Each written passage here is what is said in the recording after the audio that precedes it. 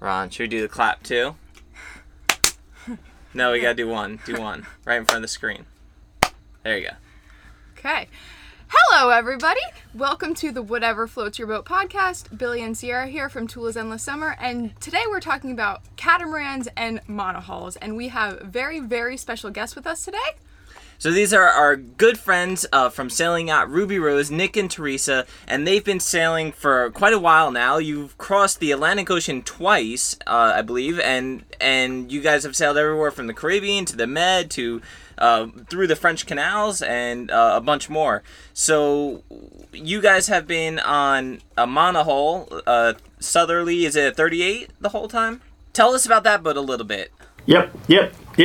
Southerly 38. When we decided to upgrade our boat, we were just talking about this a few minutes back, we decided we wanted our boat to actually go and do a trip, which was going to be an ocean-going trip. And we looked to southerly yachts because, one, they're English built, but secondly, they are really, really well built. And thirdly, they had a lifting keel. So the ability to have a draft, which is 8 foot up to 2 foot 10, meant that we could dry the boat out when we got to the Bahamas. We could beach her, we could go into anchorages that are less than a metre. And we could go through the French canals. And we could go through the French canals. So the variable draft, and without getting into the nerdy stuff around that, the swing keel in that boat is incredible. Now, from our point of view, we knew that the boat had to go and do an ocean crossing. Its first major job was to get us across the Atlantic and into the Caribbean. Now, when looking for a boat, you need to look to its stability on the ocean. Now, for those of you who are aware that, angular vanishing stability of a boat is the point at which it will self-right as it gets knocked over or as it falls down a wave. So the angular vanishing stability of southerlies is very, very high. They really don't tip over and they come back up. And the reason for that is that there is a keel plate. So in the bottom of the boat, there is a plate which must be about 3 meters by 2 meters, which is made of cast iron, which acts as ballast. And then there's a cast iron keel which swings down. So that means that the boat with the keel up or down is very, very unlikely to tip over, no matter what is going on. And in addition to that, with the keel up, there is only a 5-degree difference in angular vanishing stability to keel down. So from our point of view of safety, I mean, we bang on about this on our YouTube channel. It is all about keeping the crew safe. That's a great answer. So how long have you been on her? And can you give us a rough idea or very detailed idea of where you guys have been? Yeah, so we moved on board in 2015. And that's the year that we sailed away from the UK. And in May of that year, we left Kent, which is a county just near London, which is where we lived. And we sailed across the Bay of Biscay, down the coast of Spain and Portugal, down to the Canary Islands, and then we crossed the Atlantic in November. And we sailed around the Caribbean a total of about two and a half years. We went all the way from kind of Grenada was the southernmost point that we visited, and I think Charleston must have been the northernmost point. So we did end up in the US. And then in 18. We crossed back across the Atlantic in the other direction, coming back towards Europe. And then we sailed in the Mediterranean for a little bit. And we also, then, of course, we transited the French canals, which was quite an adventure. So we did that last year. Yep. And now our boat is on the west coast of France in La Rochelle, patiently waiting for us to get back to her, which I don't know when that will be. But we will be back. Yeah, we'll be back as soon as possible. So, yeah, so about 5 years that we've been sailing for. Yeah. Awesome. So now, in the past year or so, you guys have been doing a ton of catamaran reviews, I think, in search for the perfect catamaran. Is that right? And if so, what made you want to decide to switch to a catamaran? It's multifactorial. I think one thing that we have basically decided upon through doing 5 years of sailing, the first thing that I think we actually worked out, or I worked out, is it doesn't matter how much research you do, until you've lived on the boat, you haven't got a clue. So it's all fair and well saying, you know what, we're going to buy this boat because I've read the reviews and done some test sails. Until you live on a boat, you don't know. So from us living on a boat for 5 years, we changed massively because we went from being weekend sailors and sailors that would kind of go away for a week or even a couple of months to living on board full time. And as such, when you go to full-time living on board, you slow down.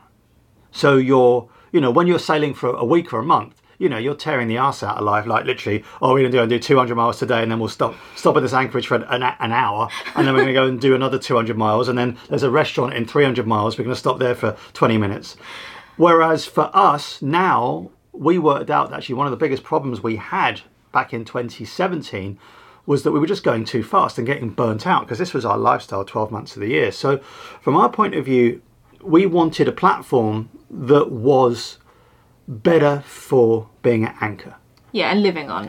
And we wanted something, we had a bit of a wish list. We kind of slowly came to the realisation that our particular boat, as much as we love her and as amazing as she is, wasn't perfect for the sailing that we were wanting to do in the future, which was primarily going to the Pacific and do a little bit more kind of offshore cruising, ocean crossings, be a little bit more isolated, spend more time kind of away from, I guess, amenities and facilities. So we wanted to be a little bit more self-sufficient, and we were finding it really hard to do that on our 38-foot monohull because we just didn't have the storage space. We didn't have enough space to put, say, like a generator to power, like, a high output water maker, for example. So, there were just kind of lots of small things that we were unable to do on our boat that would allow us to be self-sufficient. And of course, 38-foot monohull, particularly ours, which, as Nick said before, is very heavy, we don't really get the speeds that we would like to achieve because we'd love to be able to,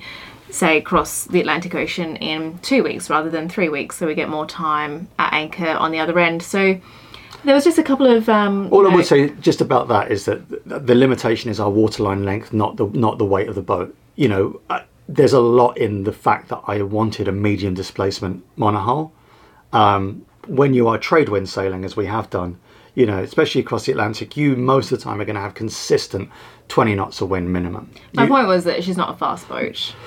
No, she's not fast because, but again, it's the physics of the waterline length. At 30, she's 40 from bow to stern, she's 41 foot, but at the waterline she's 36 foot.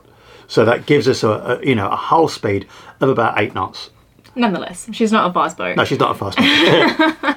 So we wanted something that was faster, and so we could essentially spend a little bit less time kind of doing passage making and more time enjoying the lifestyle. And I think that as we kind of went through this wish list, we obviously spoke first about getting a monohull, a bigger monohull. That was, the natural choice. And then as we spent more and more time on friends' boats, friends that had catamarans, we'd go over for sundowners or whatever, as you do. And I don't know, we just kind of started to realise that they kind of had a really good thing going on. Yeah, look, from our point of view, when we bought Ruby Rose, as far as we were concerned, with the knowledge that we had back in 2012 when we had her built, that was going to be our forever boat. That was going to be the boat that was going to take us around the world, circumnavigate on. We would never need another boat. And genuinely, what changed is our coming to the understanding that you buy a boat for the next couple of years of sailing that you're going to do. So for us, having been into the Mediterranean and having been into Western Europe and having been to Morocco and the Canary Islands, those areas for cruising are set up for monohull sailors. It's mostly marina sailing in Western Europe, isn't it?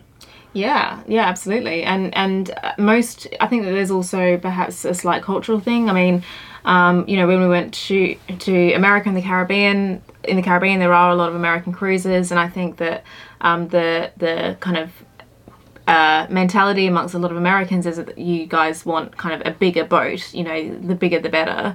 And I don't know whether that's the case with a lot of European sailors. I mean, the European sailors are mainly French and Scandinavian, and they just don't seem to value that space. They kind of want other features of their boat. So you tend to get smaller boats in Europe.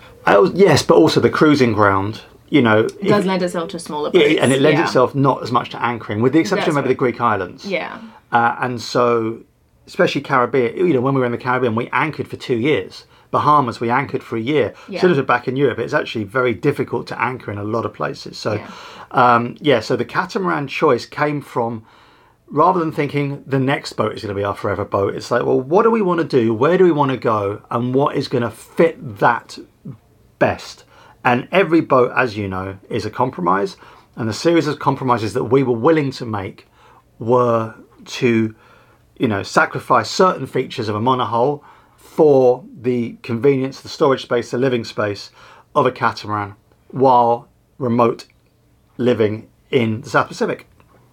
Right, and that's a good point you make there, Nick, about the boat. Your boat should probably be the boat that's gonna be good for you for the next 5 years or so. Because people, like, when they're planning, they might retire in 10 or 15 or 20 years even, and they're planning for their big circumnavigation.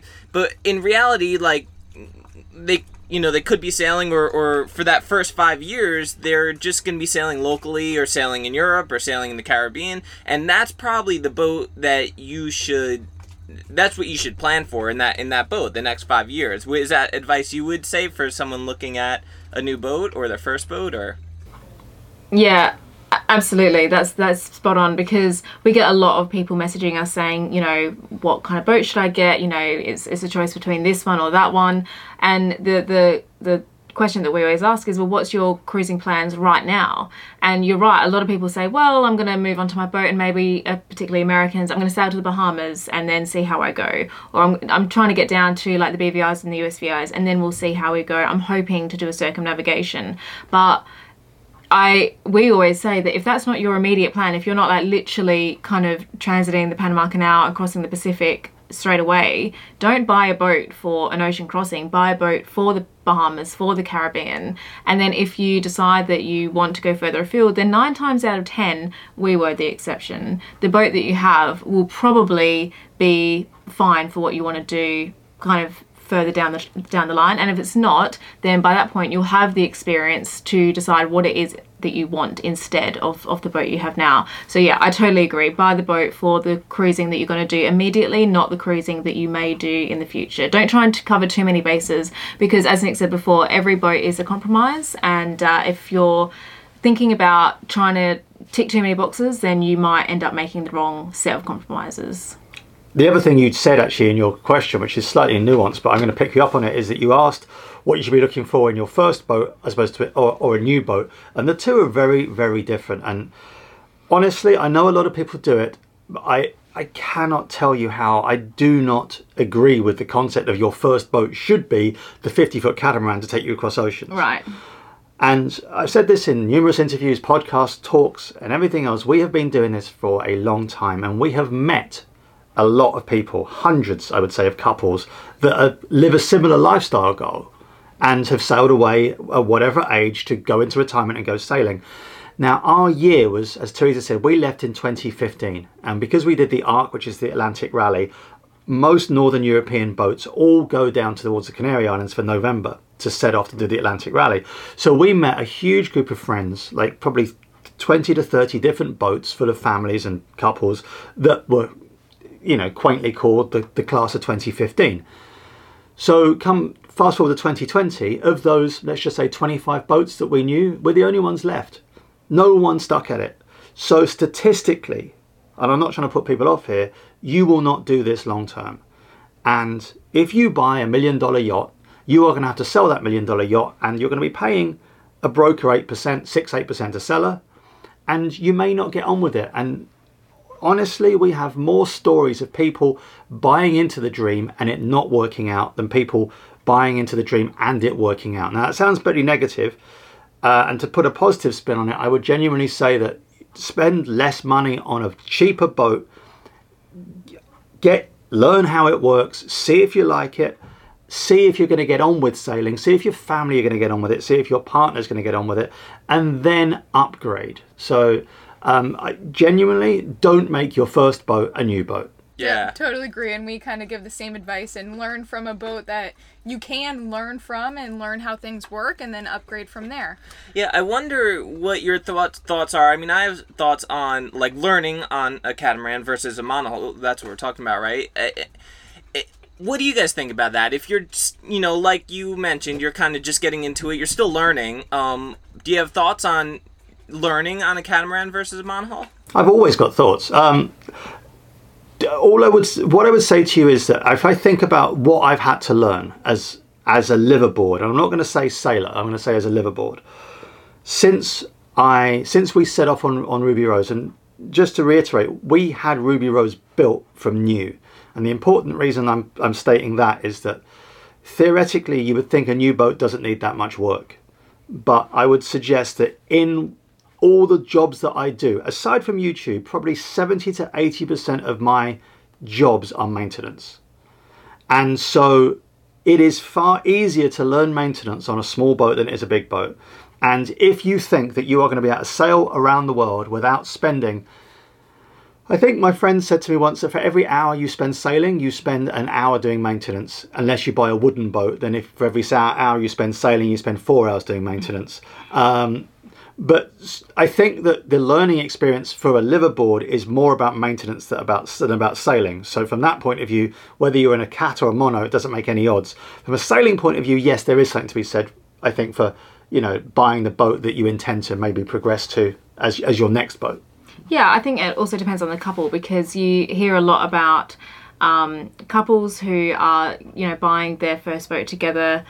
They may not have much, if any, experience, and we see this again and again, and it's not the way that we've done it, but it obviously works for a lot of people, where they buy the 45-50 foot catamaran as their first boat. They've just retired and it's their dream, or perhaps it's one of their dreams and the other one's just going along, and I guess it's kind of like they're swapping their house for a boat, so they want their boat to be as comfortable and spacious as possible, which is fair enough.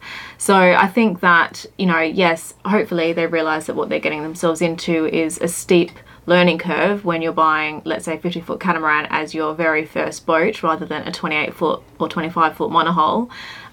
But maybe that's a compromise that they're willing to make because they want that big spacious boat to enjoy their retirement on. So I think that, what works for one couple won't work for the other. But yeah, as Nick said, I think in an ideal scenario, you'd learn on something small, inexpensive, and you'd start sailing kind of early on, so that you know whether it's something you're going to get on with or not. Right. Perfect. So have you guys sailed on a cat before? And if you have, can you describe the motion difference between a monohull and a catamaran for us? Because that's a big question we get asked a lot. Yeah. I mean, describing it in words and feelings is actually pretty difficult. What people say is that because you get the double waves, as you get, especially if you're on a beam C, you get the wave going under both hulls. There is an adaptation process, and we have found, we've sailed with Nicky and Jason Wynn, we've chartered a catamaran, we've been on a friend's catamaran, and we've been on your catamaran, although we were at anchor. I think one thing that we did find, I felt seasick on most of the catamarans I've sailed because I'm not used to the motion. Yeah, I think that's the thing, like on a monohull, and it is hard to describe, but it's kind of more like, you feel every wave just the once, and so it's more of a kind of gentle swaying motion. However, on a catamaran, because you're staying you're on kind of a level platform, so you're staying quite level, but every wave is felt twice. It's kind of this, I don't know, like it's a strange motion. Yeah, it's a much faster kind of motion, a faster motion, but a smaller one. That was a terrible description. No, it's actually really good. That's how I describe it. It is. It's a faster motion, but it's like it's just short and quick motion. Yeah. Yeah. Short and quick rather than like long and slow. Oh yes. Anyway, so Teresa, are we still talking about sailing? Yeah. So look, I mean, I don't think I could. No, I can't. I can think of no better words. Well done, Teresa. Okay. And we know which one we prefer. So. Sorry. Do you that, like, if we're staying on this motion topic, I mean, is that something that you guys, when you do find your next boat, is that something that it's going to take a lot of getting used to for you, do you think? No, I honestly, I don't. And I think that it is just the adaptation period. It's even when we get onto Ruby Rose that we've had for 8 years now, the first couple of days that we're sailing her, if I haven't sailed for a while, I'll feel I'm more prone to get motion sickness. and it passes. You literally, you will get used to the motion. So I have absolutely no problems, no worries about, am I going to get used to the motion? We will do. And what about, is there anything else that you think on your next boat it's going to take some getting used to? Well, I think from a positive, the space, just the amount of space. And I think that, look, the thing about monohulls is that I've sailed monohulls for 15 years. So I know monohull design far better than I know catamaran design. And, when we started these reviews, it wasn't so much to, okay, let's make videos of them. I just didn't know anything. I knew nothing about catamaran design and nothing about catamaran speed, performance, pointing ability, hull manufacture, processes. And so armed with a few basics that people, you pick up off the internet, and one of the biggest ones is, well, a monohull sits in the water and a catamaran sits on the water. So that is a huge thing in the way that a boat sails, and therefore how the trim is affected by weight, because you're not pushing a boat further into the water as you do with a monohull. When we load our monohull up with all sorts of stuff. So first is how sensitive they are to weight and the way that they sit. The second thing is to do with the hull shape, and how, the hull shapes are really, really important in determining performance and pointing ability. And so when you're looking to these designs, literally we knew nothing about, it was important to look at it and go, actually, let's open this can of worms and see what we can learn. But then the more that it is a can of worms, the more that you move into the design, learning about the design, the more you think, actually, well, this has got, this is the hull profile, but now we need to look at the nacelle shape, and then we need to look at other parts of it, and we need to look at, the pointing ability of it, and then there's the whole thing of dagger boards, and then something else comes up, and something else comes up, and then all of a sudden you're like, wow. So yeah, what are your thoughts on this? Yeah, I think that, I do think that there'll be an adjustment, but I think it'll be an adjustment for the better. I think that there'll be new systems that we have to learn. We'll have to, every boat that you buy, if we bought another monohull, it would still be a learning curve. So I think that there's going to be a learning curve for sure, but I think it's something that we're both quite looking forward to be honest. I am. Yeah, look, our choice to go to catamaran is, it wasn't just that, we didn't just wake up one morning and go, okay, let's buy a catamaran. We did actually sit down and do a lot of work about it and do a lot of research for our own benefits. And I think that our starting point for, firstly, do we go mono or cat, was going to be, how long are we going to take? How long do we want to do what we want to do over the next 5 years? In 5 years of sailing, which is about as long as we can realistically plan, what do we want to achieve in that? Now, we have friends that did about 1.25 circumnavigations in 15 months. They literally, they were given 2 years off work, and they tore the arse out of it. Literally sailed across the Atlantic one way, sailed back across the Atlantic the other way, and then did a full circumnavigation. Now, if we were going to do that, then a monohull would definitely be the way we wanted to go. A longer waterline monohull, probably a ketch, because inherently it's cheaper. We understand more about monohull shapes.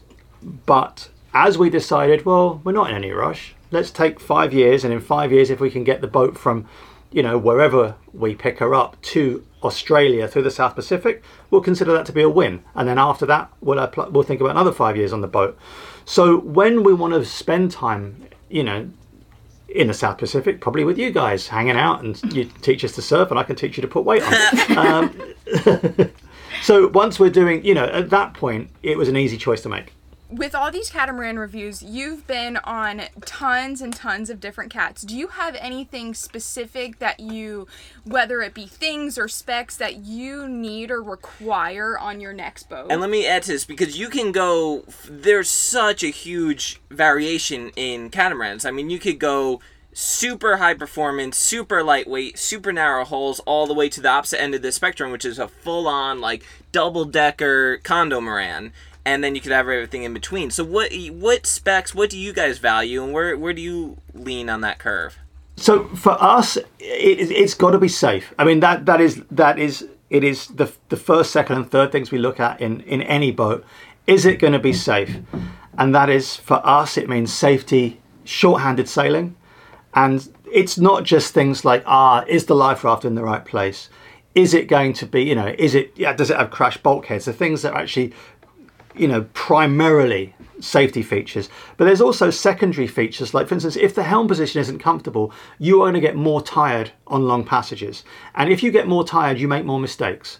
And so there are lots of little things that you have to be aware of that really do impact how good a boat is going to be for crossing oceans. Yeah, and sailing performance is another safety Yeah, issue, absolutely. really. I mean, it's not everyone likes to sail fast, but really at the end of the day, for us, we wanted something that was relatively fast and had relatively good performance because, you can sail away from weather windows, you can kind of route around weather kind of systems.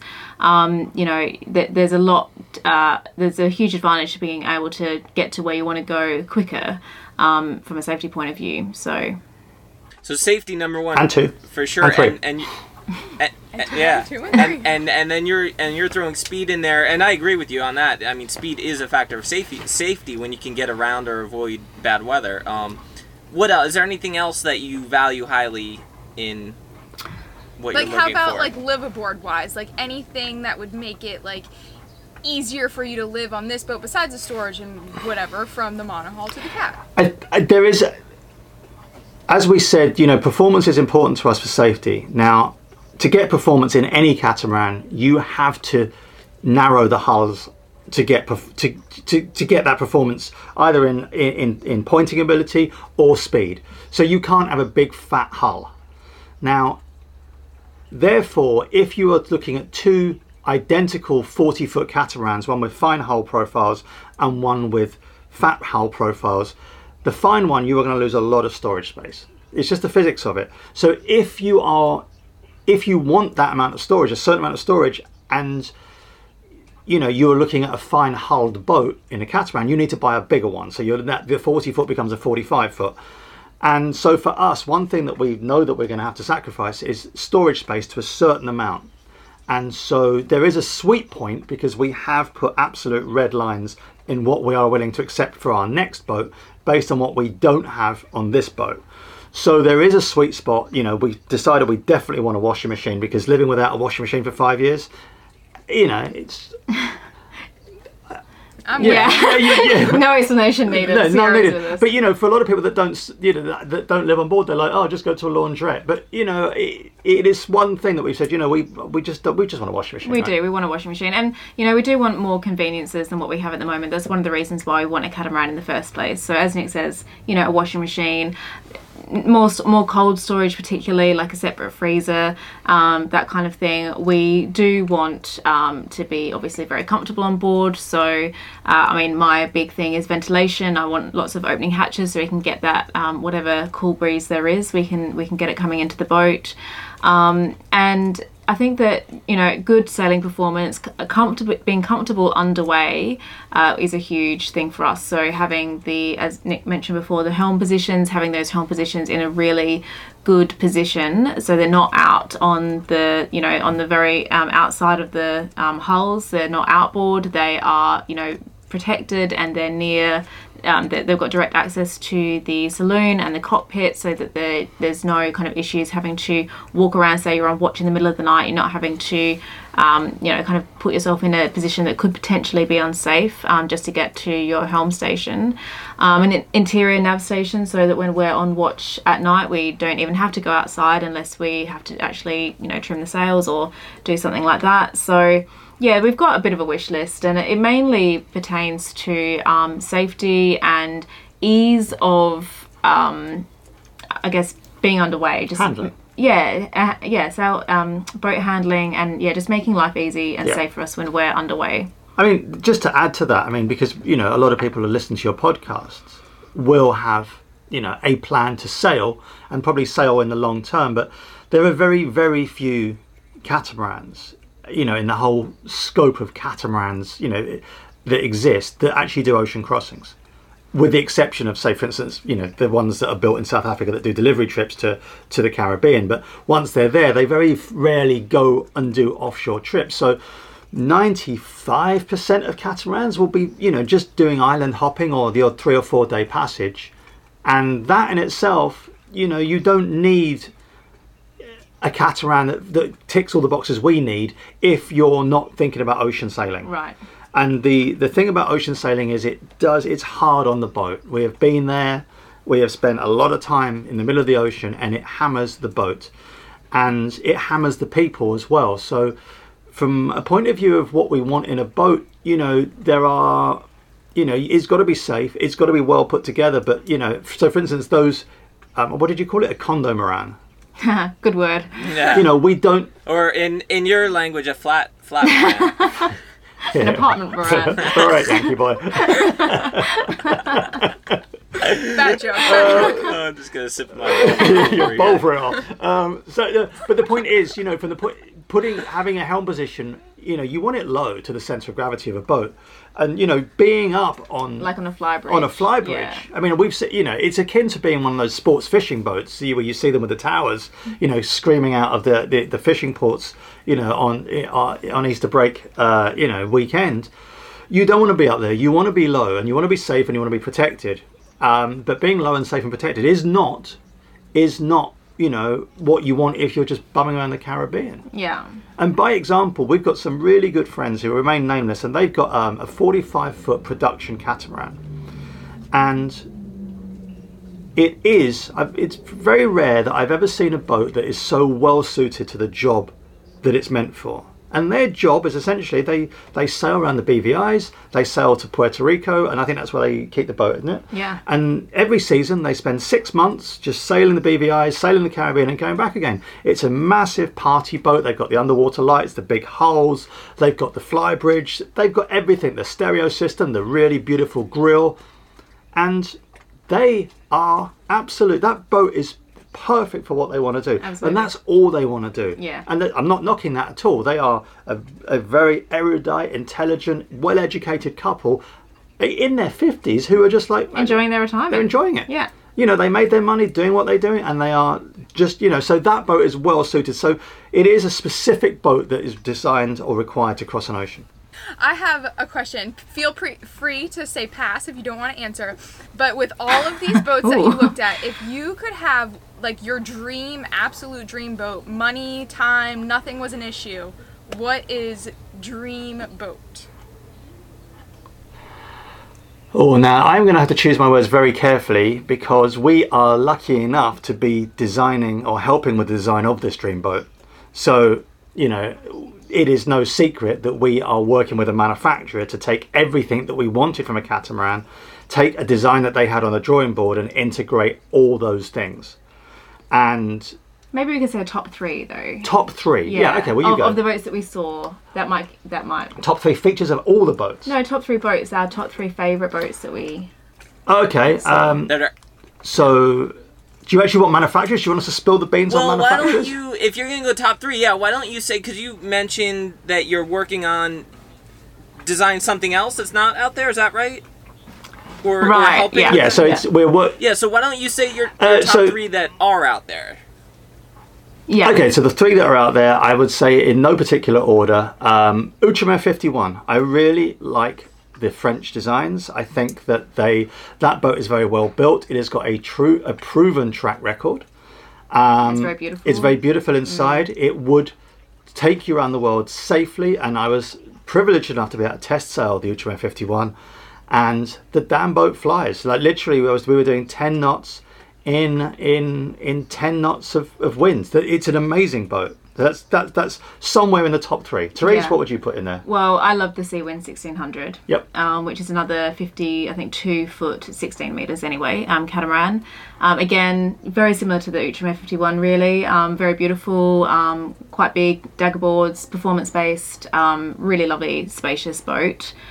And let's hang on. The 1600, the Seawind 1600 is that's a pretty special boat. And from a nerdy point of view, I climbed into every nook and cranny of that boat, and it ticked every box.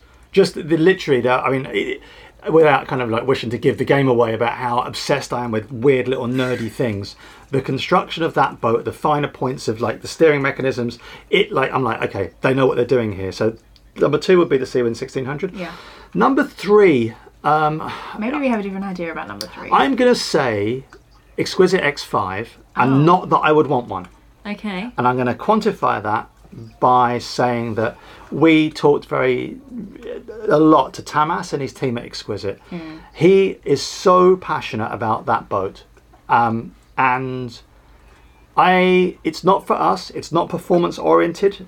But it is so beautiful and well built inside, and you can see the absolute labour of love that it is. So that would be. I'm going to cheat here and say equal third, and you're going to add a fourth, which is, and I can write it down on my hand, and I know what you're going to say. Tell me what the fourth is. I was going to say the balance. Oh, okay. What did you think I was going to say? 1260. Oh, I did love the 1260, but yeah, if we're discussing money no object, I might as well go all out. No, I did love the Seawind 1260 very much. But yeah, the balance 526, I think it is. That's like that's a crazy boat. That's special. That is. Yeah, they're all very beautiful, Yeah. and they all do different things. I personally, I don't think. I mean, we probably are experienced, but I don't think we need a 50-foot boat. There's only 2 of us. Yeah. You know, it's not like. Not a catamaran, definitely not. Oh, I mean, we'd be living on a 38-foot monohull. Yeah. You know, if we go to a 38-foot catamaran, we get 2.5 times the living space.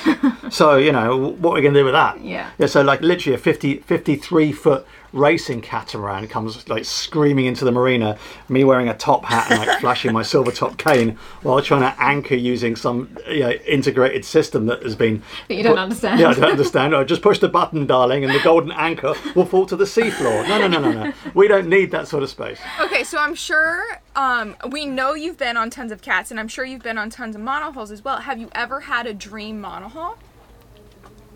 Yes. Yes. We're on it. Okay. So for what we are doing, for what we have done in the last 6 or 7 years, if I had to make all the choices again and know that it was going to, that from, say for instance, we were going to leave in 2020 and go to 2025, and we were going to do exactly the circuit that we have just done, I would still buy the same boat, which I'm not just trying to make sure, convince myself that I made the right decision all those years ago. That boat that we've got is beautiful. It is a real home to us. The aft cabin is palatial for a 38-foot boat. We can get into under a metre of water in the Bahamas, so we can get to anchorages where only cats can get to. We can drop the keel and she is safe across oceans, and I absolutely love our boat. So for what we've done in a 5-year circuit, an Atlantic circuit, Caribbean, Europe, we've got the perfect boat. Yeah, totally. If we had to go to a bigger boat, and again, we're talking money no object here, I have 2 that I probably would go to straight away. The first is the Amel, I think, is it the Amel 54? The Ketch. Well, the Amel 55 is, I think, the most recent. But that's a sloop. No, the 50 and the 60 are the sloop. So 50. Okay. So yeah. So 55. Yeah. So I've got a hankering for an Amel. I think it's a 55. Yeah, the Amel 55 Ketch, which is like the newer version of Delos's boat. I really do like the thought of a Ketch, and the Amel 55 is beautiful down below. And Henry Amel, the designer, he is clever. There's so many features built into those Amels that are like, all right, that is, he built by sailors. The second boat that I would buy if I was a monohull, and this is only if we're doing high latitude stuff, is a Puffin 50, which no one's ever heard of. No, I have not. But it's a steel Dutch built sloop. Beautiful thing, real traditional looking thing. Looks like a gentleman's saloon bar down below. Really beautiful. Pilot cutter, pilot house. Yeah. What about you? I've always liked the oysters. Yeah, there you go. I have expensive taste. Yeah. Yeah, they're beautiful boats, the oysters. Yeah, they are. Yeah. I want to go back real quick because I'm fascinated by it, and that's the performance and the weight and the balance of all that. Everything on a boat is a sacrifice, and as you mentioned, you can have big, wide, high-volume hulls or super narrow, racy, low-volume hulls, and then anywhere in between. And basically, the amount of weight those hulls can carry are kind of defined by the designer, right? So there's kind of a limit, that the designer said. Anyway, you guys sound like you're somewhere in the middle with what you want there. You don't want a big catamaran, and you don't want a super, super racy boat with super narrow hulls because you want Right. you know a washing machine and things like that, or whatever you call it, washing machine. Anyway, where What do you call a washing machine in America?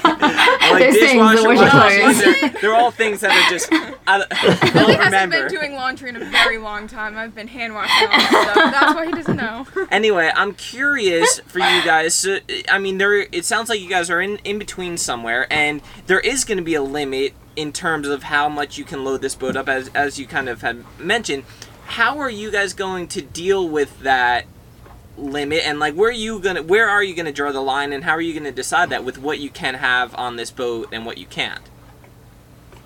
Well, as we talked about the limitations of the physics, we talked before about a 40-foot catamaran with fine hulls having little storage space and little loading capacity. We, have made no secret that we're looking for something, 45-foot-ish.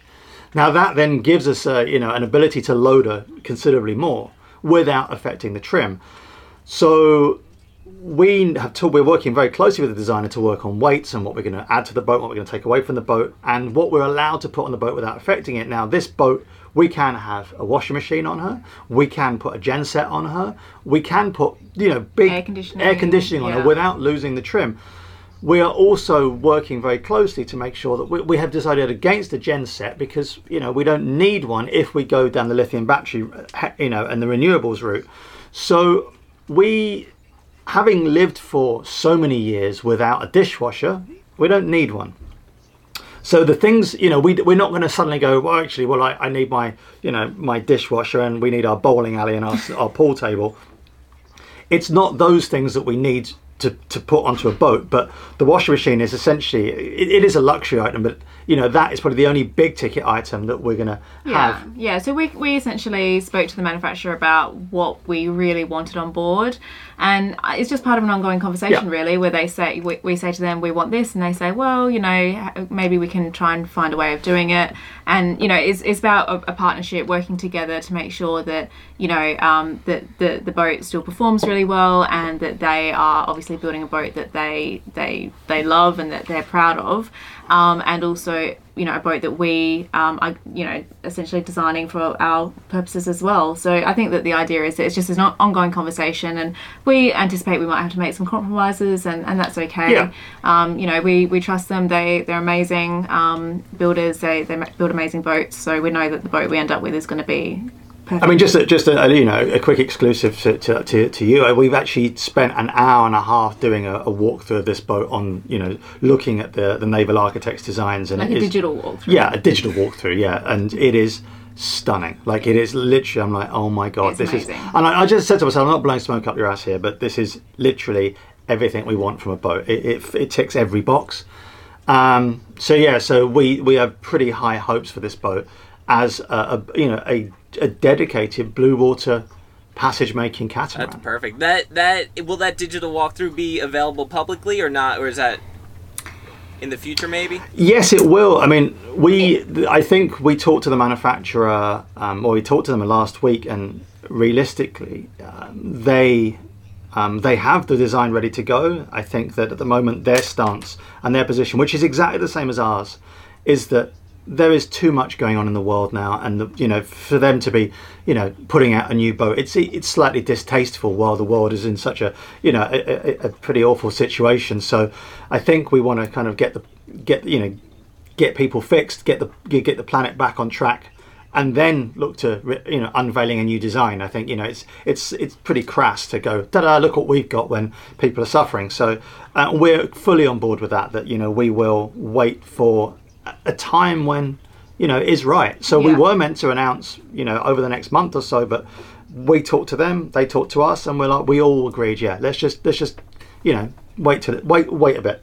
Okay, so when the planet is back in working order and everyone is safe and healthy, where, you mentioned it a little bit, where do you plan to sail, and could you have done it in your current boat? Yes. So the second answer is yes, we could have done it in our current boat. We chose not to. Where we plan to sail, I desperately have a hankering to come back and see you guys in the Caribbean. And then for us, we almost came to tossing a coin on whether to go to Panama when we were living in Charleston. And that's the first place we're going. So we'll do a season in the Caribbean, and then through Panama, and then across the Pacific. And really, you mentioned earlier in this interview, people saying, oh, we're going to circumnavigate.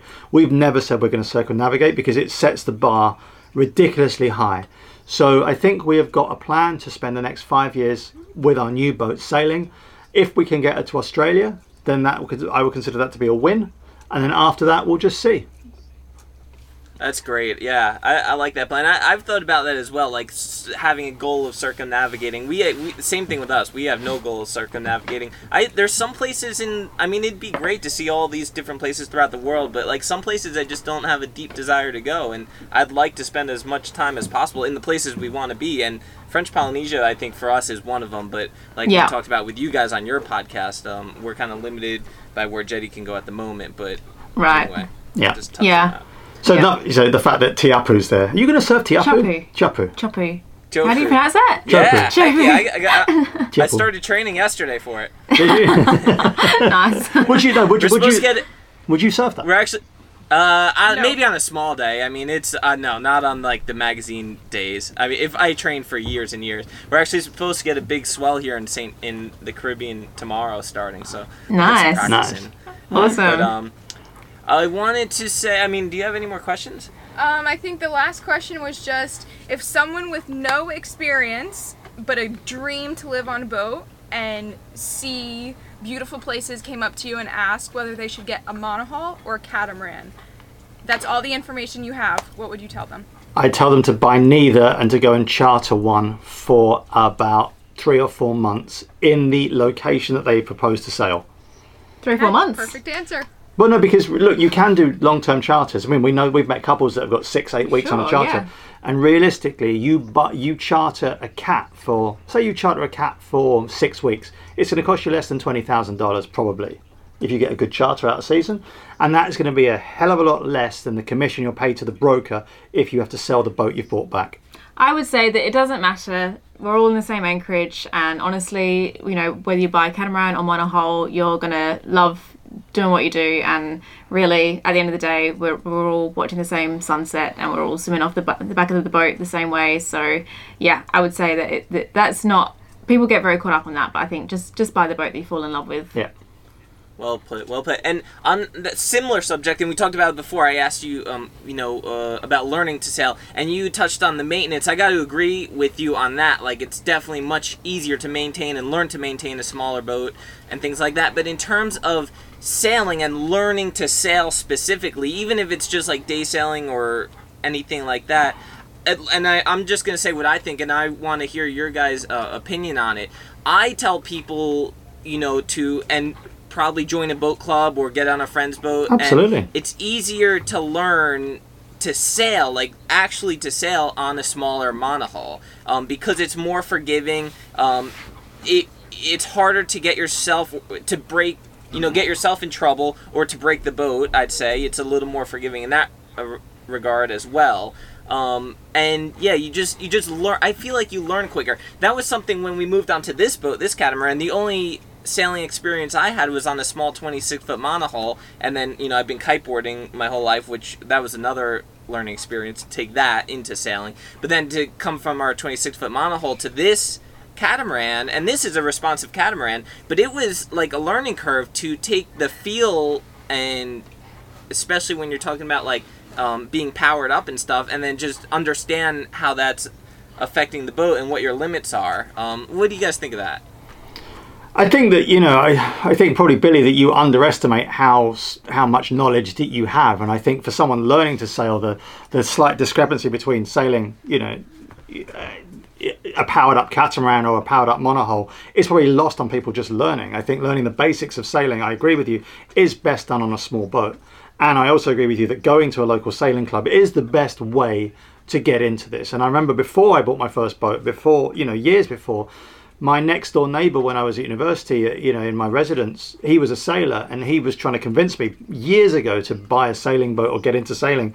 And I remember him saying to me, he goes, when the sailing bug, if it bites, you'll never shift it. It is the most addictive thing you will ever find. And he was right, and I told him subsequently many times since. So, getting into sailing doesn't need to be, let's go and buy a boat, because you can put yourself off sailing by getting out of your comfort zone too quickly, by, either being offshore or having maintenance issues you can't deal with. And one thing to really up the level of anxiety or stress that you're going to undergo is actually the ownership of a boat. If you're part of a sailing club, you're crewing with people that are more experienced, you're not in charge, you can learn things in a sedate and comfortable way. And most of the people that we know that still love sailing started off that way. And contrarily, we've told a story many times about, people, especially, that a couple of American people that just decided, I'm going to retire, I'm going to spend $1 million on a catamaran, it's my first boat, and I'm off. And then all of a sudden, you're like, what have I done? And they panic, and it just goes wrong. So it's like any sport, surfing, probably kiteboarding, skiing, snowboarding, sailing. If you take on too much too fast and you lose control of your comfort zone, you won't enjoy it, and then you scare yourself, and then it's more difficult. So small steps, it has to be done. You can't rush it. You honestly can't rush it.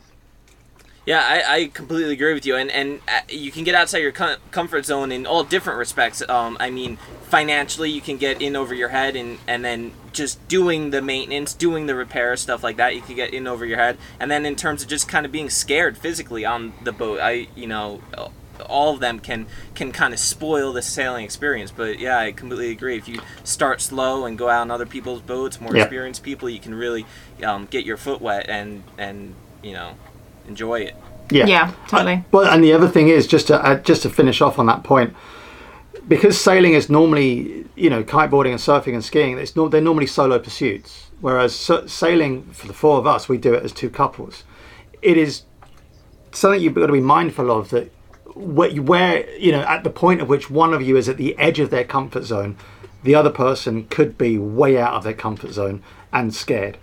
And you have to work to the person who is the least likely to kind of like, you've got to make sure that you keep both people within their comfort zone, and that is not always an easy thing to do.